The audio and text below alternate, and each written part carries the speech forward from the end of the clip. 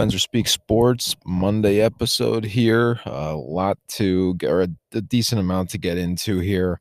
I was trying to figure out where to start this episode, and I think I'll go to just basically the two significant knockouts that happened on Saturday night when it came with boxing and then in the UFC. The first one, I mean, this is the one that I saw was Miguel Burchell and Oscar Valdez. This was for the super featherweight title for the World Boxing Council there. The people were saying super featherweight, and then it was also junior lightweight. Not exactly sure what is it the same thing? I have no idea. But anyway, um, so Burchell was 38-1 heading into this fight. He was the one who was holding the belt. And then Oscar Valdez, 28-0, was a former World Boxing Organization featherweight title holder. And so Valdez was an underdog in this fight. And basically we were, got to the fourth round, and early on, you could tell that Valdez's left-handed jab, left-handed punch was doing a decent amount of damage, and that it almost just took out Burchell in the fourth round there. He got a technical knockdown because he punched him, and then Burchell kind of fell into the ropes there, was able to stay on his feet, but weak legs. So it was just remarkable that he survived the fourth round there. And then he actually climbed back in the next couple rounds there to where I think he actually won the fifth or sixth round, started building a little bit of momentum. And then Valdez just kept kind of sticking to what he had to do. And then eventually in the 10th round there, had an unbelievable knockout punch. I mean, it's only February, but that will probably be the knockout of the year in boxing.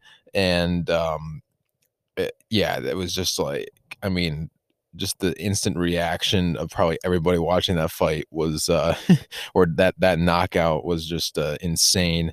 So Valdez now has the belt for the super featherweight division. Or like I said, junior lightweight.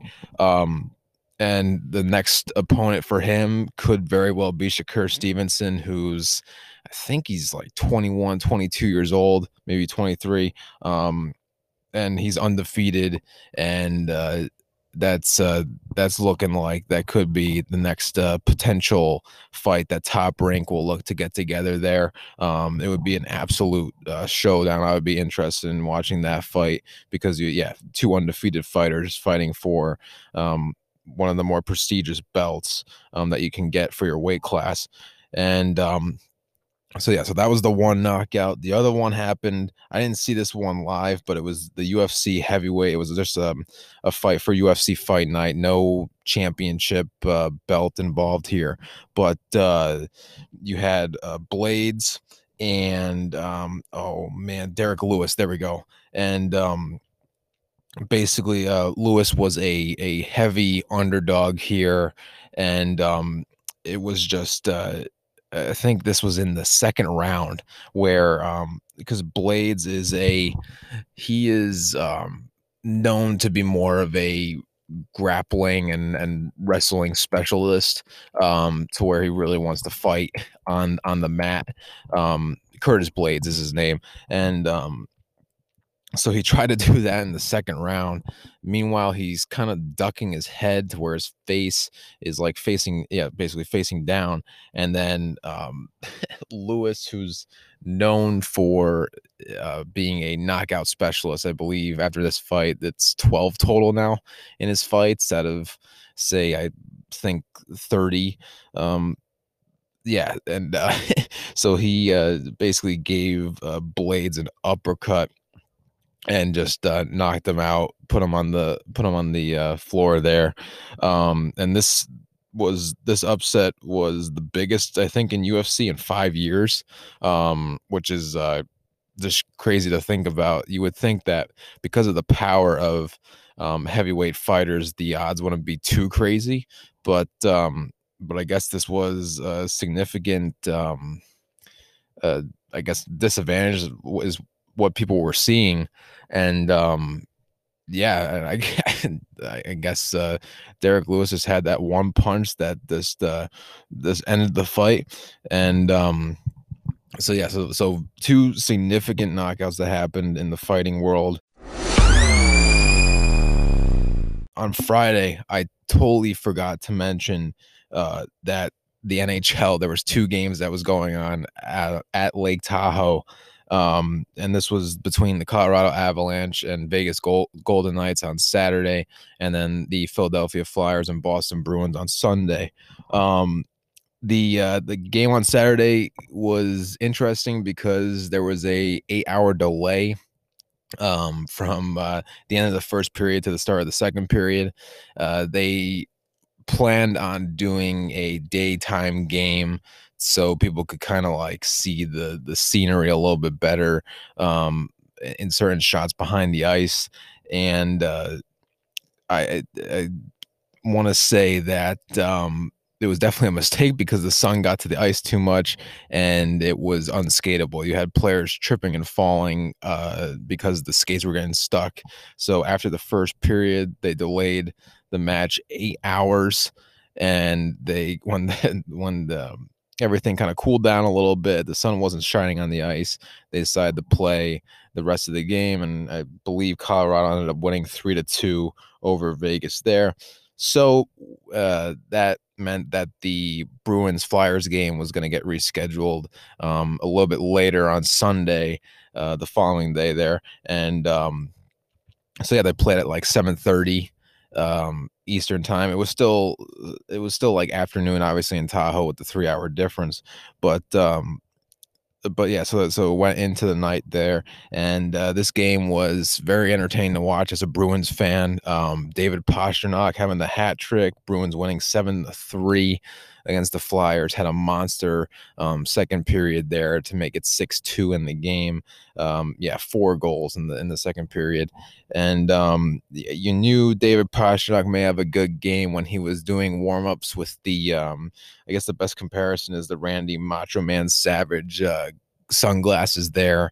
He had like the neon pink frames on him, and obviously the darker shade there. So yeah, and just the entire Bruins team were wearing like 90s or neon retro kind of jumpsuit like attire heading to the game. So yeah, so they were really just enjoying the moment there of kind of having and wearing the retro jerseys as well. The Bruins were wearing the yellow jerseys there, kind of like, yeah, the reverse retro. So yeah, sharp looking uniforms with, I guess, all the teams. But yeah, it was a good game to watch, especially on my end there. And yeah, the Bruins are leading the Eastern Division right now. I think they're up. They got I think it's a 3-point advantage over Washington now. In NASCAR this weekend, very entertaining at the Daytona Road Course there. I'll start with the Xfinity Series, which is a division below the Cup Series there. These races happen on Saturday usually, and then you have the Cup Series, the main event kind of happen on Sunday there. But in the Xfinity Series, you had Ty Gibbs, who was an 18-year-old driver. He was making his debut, and the Gibbs name, if you're a NASCAR fan or if you're a football fan, sounds familiar because Joe Gibbs is the owner of Joe Gibbs Racing, obviously, and he was the former NFL football coach, mostly for the Washington Redskins at the time.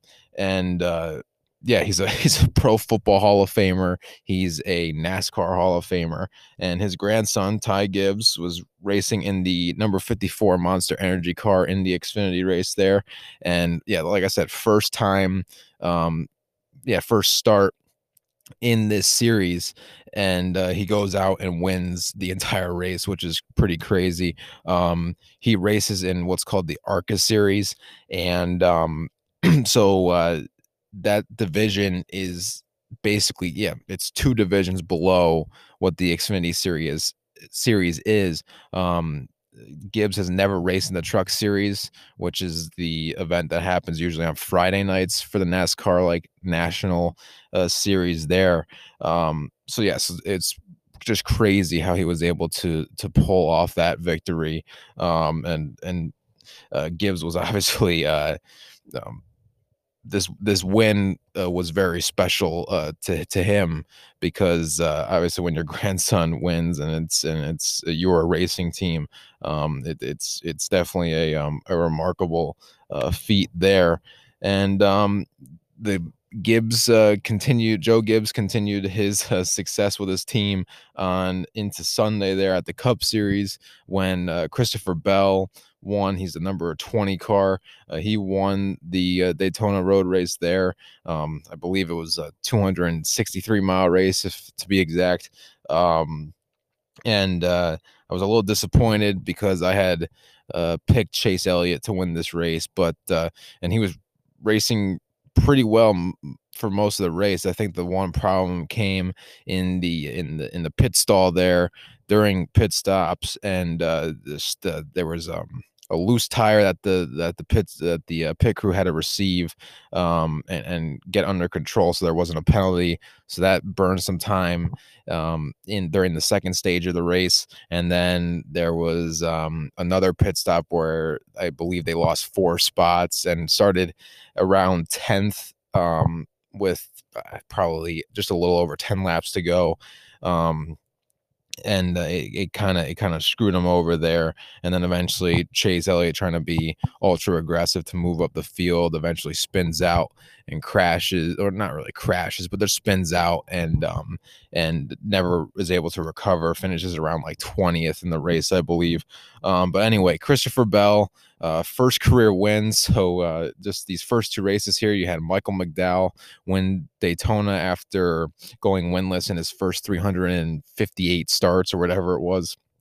And then you have Christopher Bell, who's a little bit younger, a fresher face in the Cup Series. I think it only took him 38 starts to win his first race. But anyway, still a first-time winner. And I think it just, with the coronavirus and NASCAR changing things up when it comes to less practice runs, less qualifying, I think the parity in NASCAR now is as great as it probably has ever been or has been in recent times, to where you do have like McDowell and Christopher Bell winning these races. But I mean Bell is on Joe Gibbs Racing, so I guess it is kind of an expectation that he would win, but I think you would have expected it more from, say, Martin Truex, Kyle Busch, or Denny Hamlin, like right now, to get the wins for Gibbs' team. But yeah, that was not the case. And yeah, it was just I mean, this race was just all over the place. You had some drivers who I'll go. So let's see. We had Kurt Busch, Brad Keselowski, and actually Michael McDowell too. So the 1, 2, and 34 cars respectively there had some issues early on and ended up getting, I believe all 3 of them were in the top 8. McDowell was 8th. Kurt Busch was like 4th. I think Keselowski might have even been up to 3rd to finish. And so yeah, so just because, especially at a road course, just because you have a bad start early does not mean you're going to have a bad finish late. And yeah, that was proven yesterday. So very interesting race, a bunch of beat up cars there at the end. So I want to talk about a few college basketball games here that occurred over the weekend. The first one, and this definitely does have some NCAA tournament bubble implications regarding one team in this matchup, which was Duke, and it's uh, rare that you see Duke in a spot to where they are on the outside looking in for the tournament.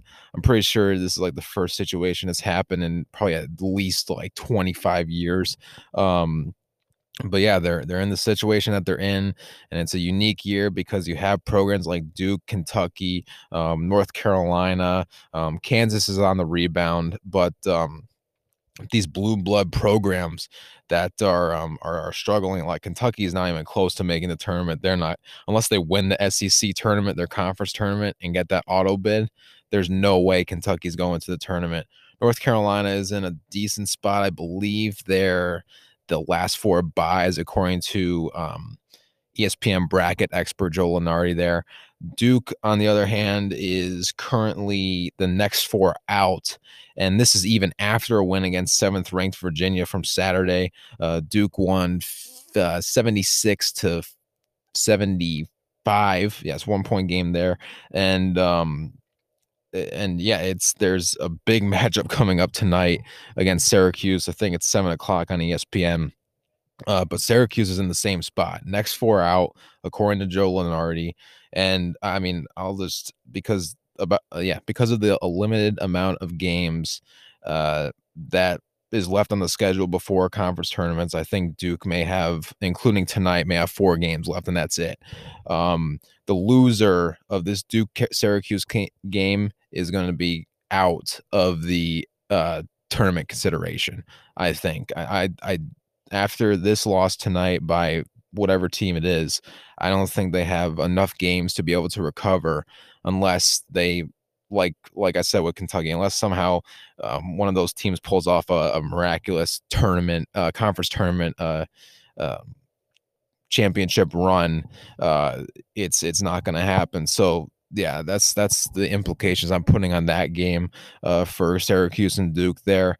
I expect Duke to win this game tonight to further push their chances of getting a bid into the tournament. I wanted to also mention with West Virginia here, they had a big win to kind of keep them in the top 4 seed conversation here, or just the top 16 in general. Big win over 12th ranked Texas, and they were down 19 with about, I think it was early in the second half, like maybe 18 minutes to go. They were able to tie it up 12 minutes later around the 6-minute mark. And towards the end of the game here, Texas had the final possession here. They were down by 2, 84 to 82. And basically there was the amount of time left, it had to be a quick impound pass and basically a tip in. So that way the ball was out of whoever's hand it was before the clock expired. And I was getting flashbacks from January 9th when I was left heartbroken on a ride back to my house listening to the first West Virginia Texas game that occurred this season. And Texas won on basically, it was, I think, 1.8 seconds left to go. And it was a game winning 3-pointer. So Texas won by 2 points there. So I was thinking like, oh no, are we going to have another game-winning buzzer beater for Texas? Is West Virginia going to lose like this again? And it wasn't the case because the tip in fell short, hit the front of the rim. So West Virginia, a big win there. I think Lunardi has them as a 3 seed, and I don't remember what region it was, but one of the 4 3 seeds for the tournament there. And there's still a decent amount of games to go that could change it up a little bit. But yeah, West Virginia has been playing pretty good. They're 4th right now in the Big 12 conference that is very deep because you have Texas, Texas Tech, Kansas, obviously Baylor, who's on a pause right now because of COVID, but Baylor is the 2nd best team in the nation. So yeah, West Virginia is holding their own in a tough conference, and yeah, they'll be tournament ready and have the opportunity to possibly make that Final Four run. And then I also wanted to touch on a game that I was telling people to look forward to on Friday, and this was yesterday with University of Michigan and Ohio State. The 3rd and 4th best teams in the nation were playing each other. This was a very high scoring game, 92 to 87. And yeah, it was just so balanced. The only real difference like I could find was that Michigan was able to get to the free throw line more often. They didn't have as good of a percentage as Ohio State did, but they were able to get to the line 24 times, make 19 of them. I think Ohio State got to the line 13 times, made 12. But But yeah, that was the big difference. It was a 5-point game, and that's because the shooting percentages were fairly even, rebounding was fairly even. A lot of impact from their key players, star players there. Um, and yeah, it was just a super entertaining game to watch, and I think it was helped by having Kevin Harlan there, the play-by-play announcer who is known for having kind of some. I guess if people just aren't familiar with his games, I mean he's probably gone viral for. I think there were a Monday Night Football game. There was a cat that ran onto the field, and he was doing play-by-play on that, and to just like kind of fill in the time of that delay, and just certain things like that that I think a lot of people know and love his commentating for. But yeah, so that was another piece that just made the game very interesting. And yeah, I mean both of those teams, I don't think that really hurt their resume too much there. I don't think Ohio State's going to drop too much. They may go back to like the 2 line when it comes to seeding, but Michigan, coming off of a pause from last week or 2 weeks ago, is looking very good. They still only have 1 loss on their record this season. I was kind of disappointed by these results with the Australian Open here. I guess with the women's final, it was expected that Naomi Osaka would probably beat Jennifer Brady there in straight sets, and she did. It was 6-4, 6-3. Osaka wins her 4th major title. She has 2 in Australia, 2 at the U.S. Open, and I think I guess the thing I'll touch on is not necessarily making a Serena Williams comparison, but just kind of forecasting her Osaka's success in these next couple years here, because she's only 23 years old. She already has 4 majors.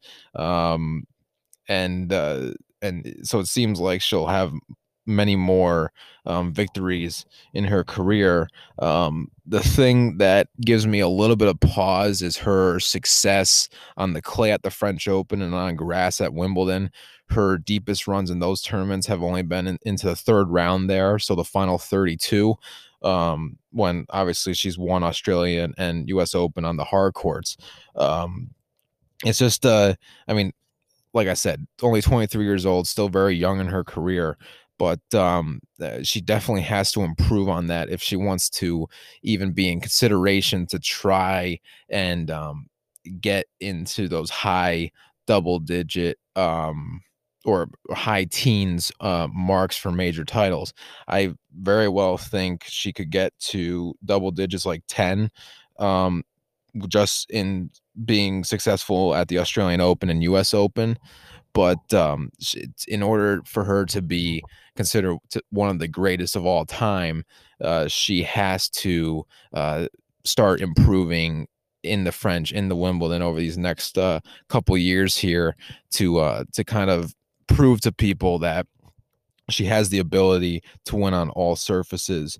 And I think just the amount of skill, like I guess parity in the women's tour, because you had Iga Swiatek of Poland win the French Open last year. You've had Halep win tournaments, Muguruza win tournaments. Sophia Kenin, the American player, won the Australian Open in 2020. I think there's a lot of names that have the potential to win major tournaments. So I don't know how often that will interfere with Osaka's success to where she could tally up those major title numbers. So that's because right now the Serena's mark of 23 just seems untouchable, just based on what I see. And but yeah, I mean, I guess we'll just have to see how Osaka's career these next couple of years develops and see if she's able to have an impact at the French and at Wimbledon. Um, So that's the point I wanted to make there. And then on the men's side, Novak Djokovic just seems to continue his success at the Australian Open. He just won his ninth title early Sunday morning there, and he beat Daniil Medvedev of Russia, who was the 4 seed in the tournament. And I thought Medvedev would give Novak a fight and potentially have a shot to win it, just based on how he had played throughout the entire tournament. But Novak just brought it up to a completely different level. Um, he played like a major champion, and at Australia he's 18-0 when it comes to semifinal and finals matches. So once he gets really deep into the tournament, he's bound to win the entire thing. And it puts him 2 away now from Rafael Nadal and Roger Federer for most major singles titles all time on the men's side. Nadal, Federer sit at 20, Novak sits at 18. And yeah, it's I mean these next couple or few years here are going to be very interesting to see. I think it's really going to come down to Rafa and Novak, because I think Federer's major winning days are probably numbered or done. So yeah, so it'll be interesting to see how, especially what happens at the French Open, because Rafael Nadal has won what, like, I mean, what is he up to? 12, 13 of those. So, it would be expected that Rafa wins that tournament, and then it's just a matter of what goes down at Wimbledon and the U.S. Open to see how that margin either spreads out or gets closer. And what else? Did I want to mention anything else with Novak? Just the fact that he's great at Australia. Oh yeah, I think this Medvedev. Novak was kind of playing a perfect game of tennis, and Medvedev was not. And Medvedev had uh, way too many unforced errors, and it did not give him a shot to win at all. I think the match score ended up being 7-5, 6-2, 6-2. So it wasn't really much of a match. I think the match finished in under 2 hours. So kind of an anticlimactic championship weekend, but still, I mean, it was kind of expected that Novak and Osaka would be the winners of these tournaments.